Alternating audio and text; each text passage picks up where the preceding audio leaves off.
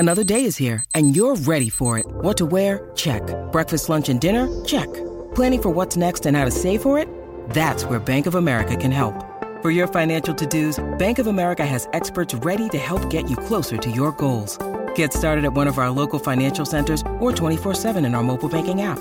Find a location near you at bankofamerica.com/talktous. What would you like the power to do? Mobile banking requires downloading the app and is only available for select devices. Message and data rates may apply. Bank of America N.A., member FDIC.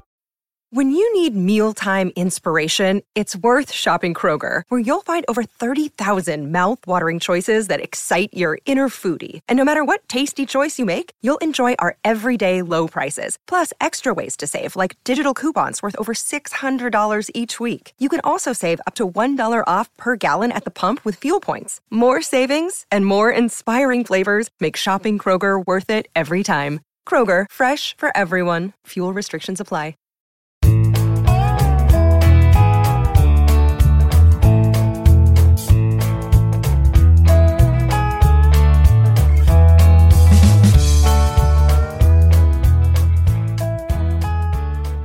It's Wednesday, November 9th, and you're tuned in to the Cleveland Baseball Talk podcast. I'm Joe Noga.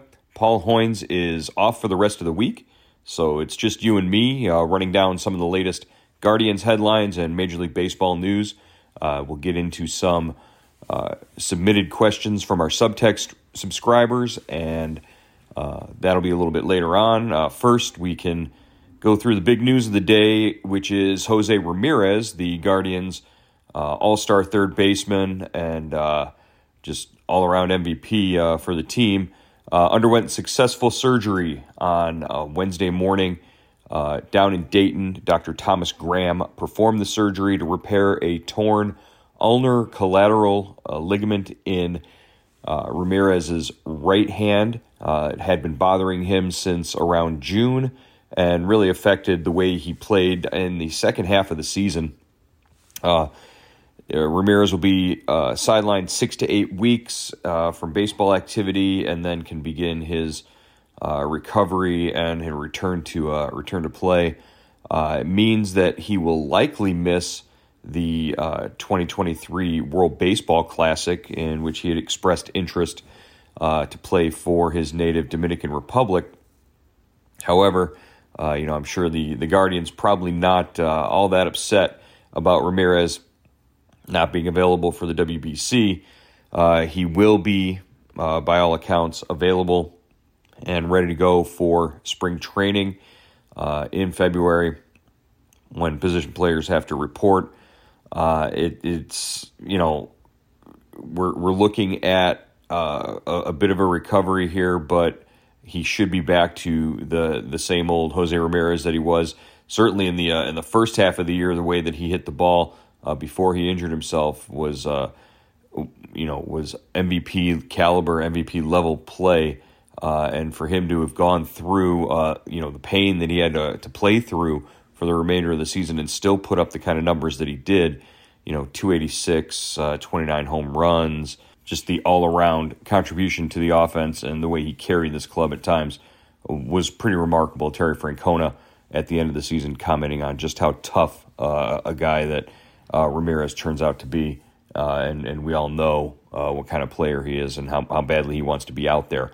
I thought the story that he told to the reporters, that Tito told to the reporters about that series that they had out in L.A. where Ramirez, missed a couple of games, and he came in, and after the doctors had gotten the results of the MRI and said that he couldn't injure himself any further if he played with the injury. Ramirez says, he comes into the office, he says, not only am I not, having the surgery and ending my season, but I'm in the lineup tomorrow, and you're putting me in there. And Tito was obviously impressed by that, and just continues to think the world of José Ramírez. That's where the Guardians' all-star third baseman is right now after undergoing the surgery. He posted a couple of photos to Instagram today of him pre and post surgery. Still looks like a tough guy, even with the hospital gown on, laying in the bed there and his arm in a sling and everything. So best wishes to José Ramírez for a speedy recovery. The Guardians also announced that they have traded one of their prospects, 23-year-old Jose Fermin, a shortstop infield prospect, traded to St. Louis for cash considerations. He's been with the organization 6-7 years. Last year he hit .215, and for his career in the minors, he's a .259 hitter. 2019 organizational all-star with Lake County. But obviously, Jose Fermin probably didn't have much of a path to the big leagues here in Cleveland as a shortstop with so many, top infield prospects maybe ahead of him. So maybe this is a chance for him to get a start there in St. Louis and find a way to the big leagues that way. There's still, even without Jose Fermin, there is still a preponderance of infield prospects, shortstop prospects for this organization, and how they're all going to get to the big leagues, or if they all get to the big leagues with Cleveland, it would be a pretty impressive, or actually it'd be kind of scary if they all had to come up with Cleveland at once, because that would mean something really is going on wrong, maybe injuries or something happening. I think the guys that are up right now are pretty much solidified. You've got 3 to 4 shortstops already up with the big league club in Ahmed Rosario, Andres Jimenez, Gabriel Arias, and Tyler Freeman. So you're looking to see how many of those guys will work out this upcoming season. And you've got Brian Rocchio, Jose Tena, all guys that could come afterwards. So all very close. Tena actually down in the, I believe, Dominican Winter League is starting to heat up and hit the ball well, along with George Valera, an outfield prospect who had a big hit last night in the Dominican. So it'd be interesting to watch and see how these prospects filter up over the next year or two, guys that are already on the 40-man roster and have to be here at some point. As far as news out of the Major League Baseball general managers meetings, which are going on right now in Las Vegas, Chris Antonetti was named the MLB Executive of the Year. It's the second top executive award that Antonetti has won this offseason. He was named Executive of the Year by the Sporting News late last month. So this award, voted by the 29 other top executives in the major leagues, they recognized Antonetti as the basically the guy who the architect of, the guy who orchestrated this plan for the Guardians to play, to have 17 kids make their major league debut this year, and to play small ball, and to use pitching and defense and base running to turn that into a division championship, an AL Central crown, and a trip to the postseason for the first time since not just a trip to the postseason, but a division championship for the first time since 2018. So Antonetti recognized with another award there. Jose Ramírez is a finalist for the Hank Aaron Award that will be announced tonight. That recognizes the top hitter in each league. Aaron Judge will win this award for the American League. Jose, just seems to always run into some of these juggernaut candidates for the awards in terms of MVP and the hitting awards, but the Hank Aaron Award, prestigious award, obviously, to be nominated even from your team is recognition that you're the top hitter on the club. And really the season the Judge had, I don't think anybody can deny that he deserves every award in terms of most valuable and any hitting awards. So Ramírez, obviously an honor to be nominated, but will not win that award. It'll go to Judge. And speaking of finalists, Terry Francona and Stephen Kwan, both finalists for BBWAA awards. The Baseball Writers Association of America getting ready to hand out its end of the season awards. The finalists were announced Monday. And those awards will be rolled out one per day beginning Monday of next week. Starting with the Rookie of the Year award, Stephen Kwan, a finalist, along with Adley Rutschman, the catcher from Baltimore, and Julio Rodriguez, the center fielder from Seattle. Rodriguez, the odds-on favorite to win the award. I think with the top three finalists being announced, I think it's pretty obvious that Kwan is the number three guy out of that group in terms of what the voting went. But any other year you're not going up against a guy like Rodriguez. I think Kwan would have a really strong case just based on his numbers and his defense. His defense is second to nobody in baseball right now in terms of the metrics that are out there. And just I don't think you give the Rookie of the Year award based on a contract like the one that Rodriguez got. But obviously the reason that he got a contract like that is because Seattle recognizes how valuable a player he is and how good a player he is and just how much of a superstar he is in the making. I think Rodriguez wins the award going away with very little question there, maybe even a unanimous vote. But Kwan definitely up there and definitely deserving of some consideration. I am surprised Rutschman is in there. Bobby Witt Jr. had a great season, was up pretty much the whole season with Kansas City. But Jeremy Pena, if they gave awards for Rookie of the Year based on voting after the end of the regular season, I think Jeremy Pena would be hands down the only choice for Rookie of the Year based on what he did in the playoffs and World Series.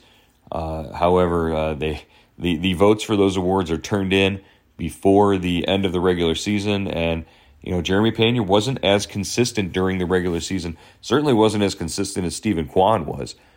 Kwan, in terms of just if you look at just their regular seasons, Kwan wins that going away. Francona, as far as I can tell, is going to be up against his toughest competition for the award for Manager of the Year is kind of in a sentimental way Brandon Hyde from Baltimore. I think a lot of folks are giving Brandon Hyde a lot more credit than maybe he's due for making the Orioles competitive. If you look at what Terry Francona had to put up with this season and had to navigate this season in order to get his team to 92 wins and a win in the playoffs, I think it's pretty obvious that Francona is the winner of this award.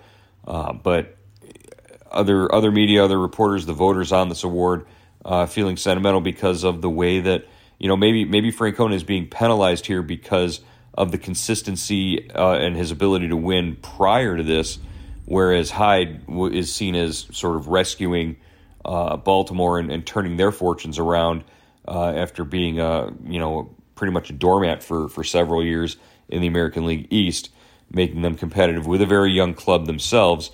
Certainly still not as young as the Guardians were, and certainly not without the power profile that the Guardians lacked and had to win in different ways. I think the job that Francona did this year, all things considered, makes him deserving of the award over Hyde.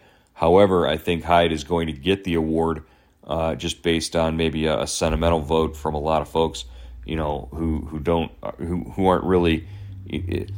Manager of the Year is sort of one of those awards out of the four BBWA awards. That's the one that you can sort of vote with your heart a little bit more than you can with facts and with numbers and statistics.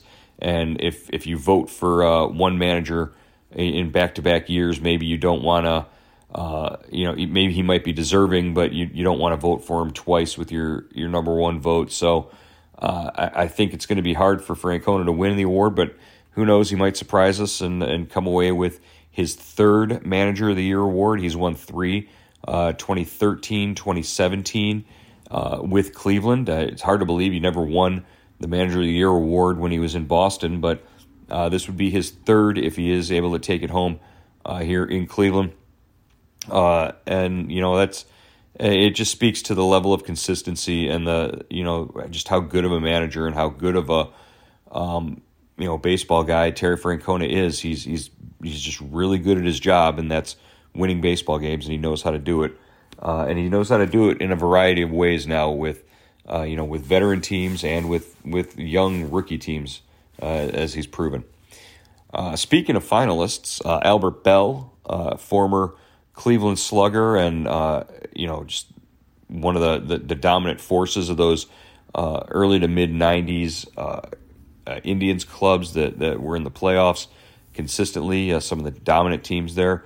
Certainly the '95 team and that '95 season that Bell had were pretty incredible. Albert Bell, a finalist for the Hall of Fame on the Modern Baseball Era Committee. Good player. Maybe doesn't have the consistency over a 6-year stretch like a lot of guys do, but the longevity. After he left Cleveland, he was hurt a lot. He didn't play as consistently in Baltimore or Chicago or wherever he went. But certainly worthy of consideration. If I were on the Era Committee, maybe those guys look at different things as opposed to, longevity or his ability, what he did when he left Cleveland. If you look at what only he did in Cleveland, I think he's very much worthy of consideration. I still don't think I would vote to get him in, not just because of any personality or because of conflicts with the media or even just the way that he left Cleveland being just sort of a little distasteful. But I think there is character. There are character issues there. This is a guy who's since he's been away from baseball, he's been arrested a few times, and and certainly the Hall of Fame doesn't exclude players based on whether or not they've been arrested. But I think at this point in time, if you're picking a guy, you've got to make a case for it. You've got to be a good guy, just besides a good baseball player.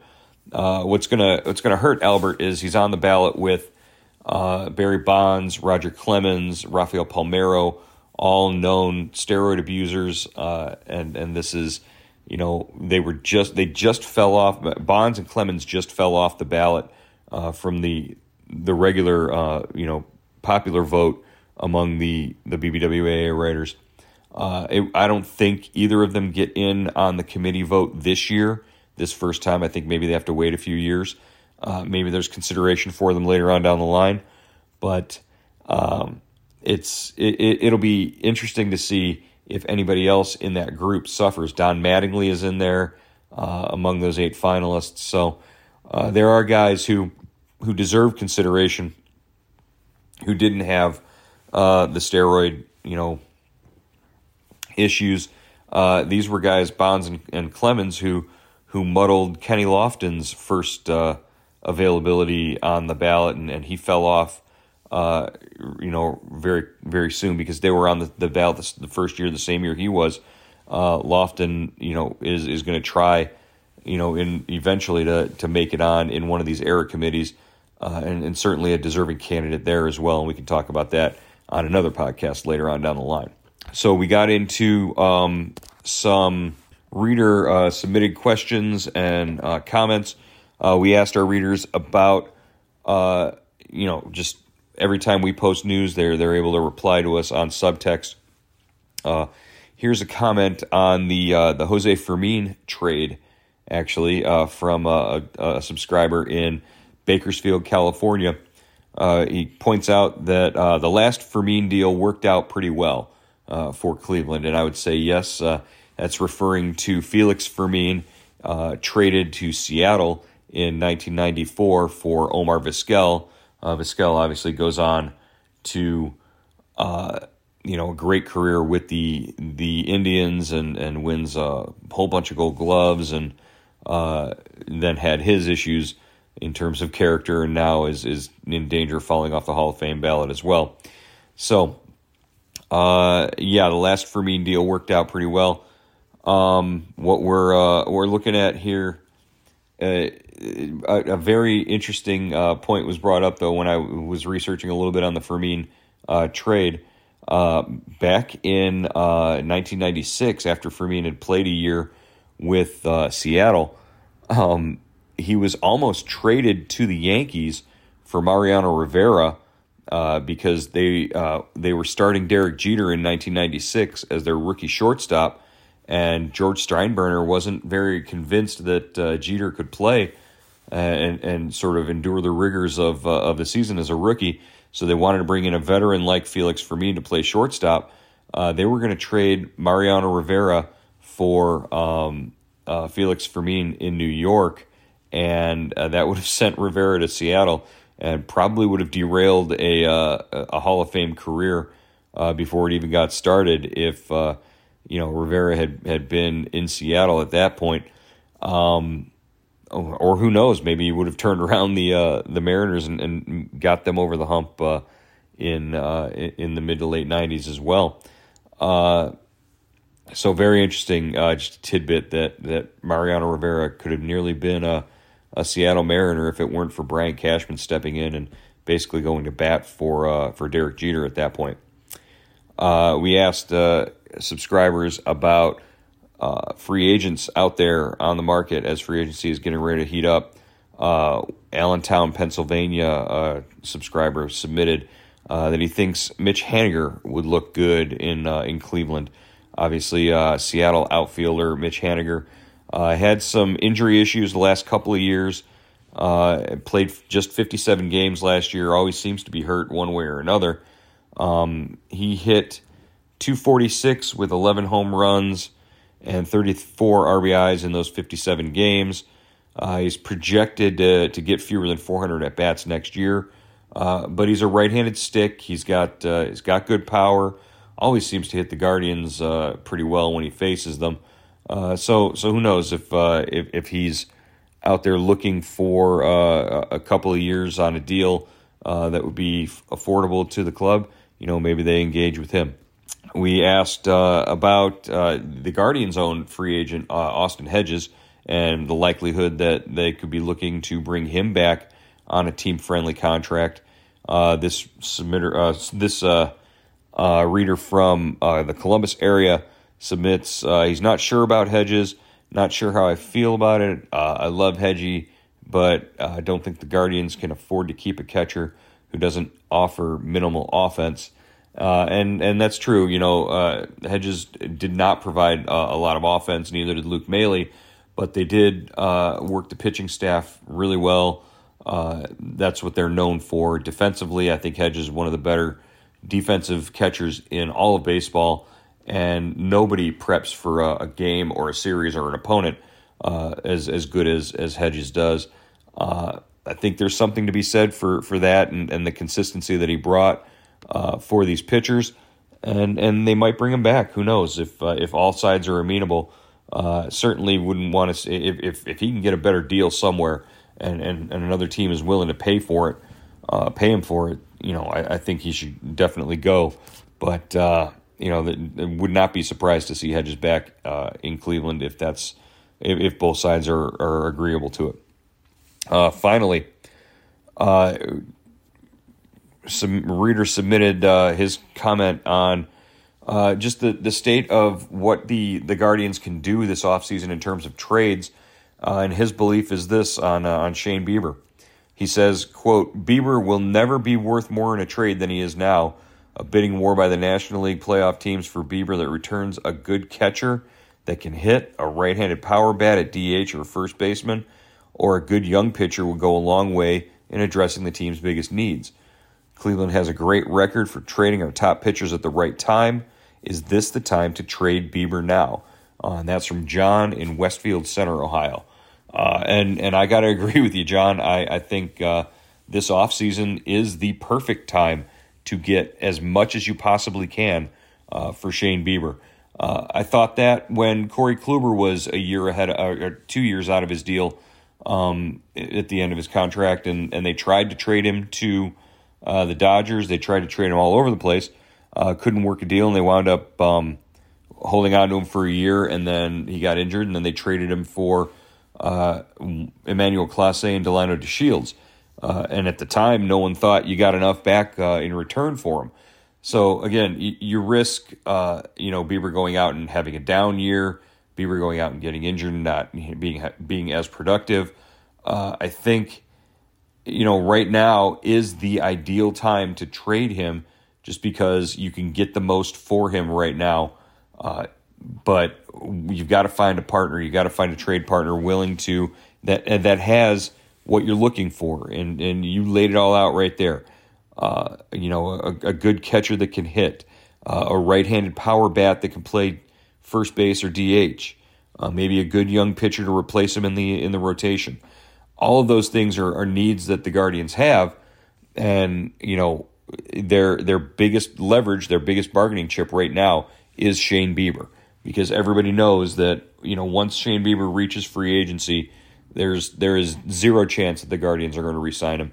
And if he hasn't taken a deal, if he hasn't been willing to talk extension with the club over these last several years, when it's prime time for him to do so, he's pretty much stated where his intentions lie. You're not going to have him pitching in Cleveland, certainly beyond next season. So, right now is the time to strike in terms of a Bieber trade, and who knows, with the GM meetings going on now, with the winter meetings coming up in the first week of December, you're looking at the possibility that the groundwork is already being laid with someone for a Shane Bieber Guardians trade. All right, that's going to wrap up today's edition of the Cleveland Baseball Talk podcast. I'll be back with you on Friday to talk more about free agency and what's going on at the GM meetings and the latest here with the Guardians.